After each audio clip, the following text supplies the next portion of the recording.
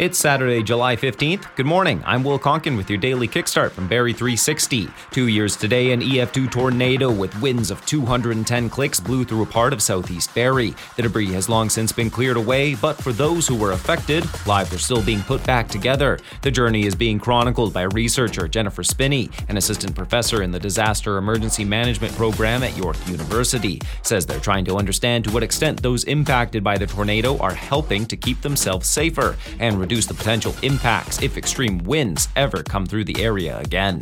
Are they adding different types of hurricane straps? Are they requesting different shingles? Are they selecting different siding?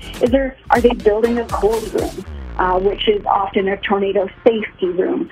Called the Barrie Tornado Recovery Project, it's a collaboration with Western University's Northern Tornadoes Project, and the findings are expected to be released in the fall. Full story at barrie360.com. Canada's Minister of Emergency Preparedness says federal help is on the way for BC as it struggles to control hundreds of wildfires. The BC Wildfire Service is reporting the total number of active fires in the province has topped 360, while the number of threatening or potentially damaging blazes is at 17. Bees tend to be the main focus when discussing some of the side effects of climate change on insects, but one researcher at the University of Guelph says fireflies are in danger as well. Says over the last 50 years, the overall number of the luminescent bugs has decreased by about 35%. On top of their twinkling lights, fireflies have benefits for gardens and waterways, keeping the ecosystems clean by devouring worms, slugs, snails, and especially mosquito larvae.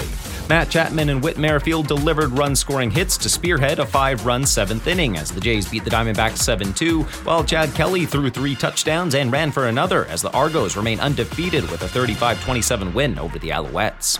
Cloudy today, high chance of showers this afternoon and risk of a thunderstorm, high 25, humidex 31. That's your kickstart for Saturday, July 15th. Back again tomorrow. Until then, remember, if today doesn't work out, there's always tomorrow.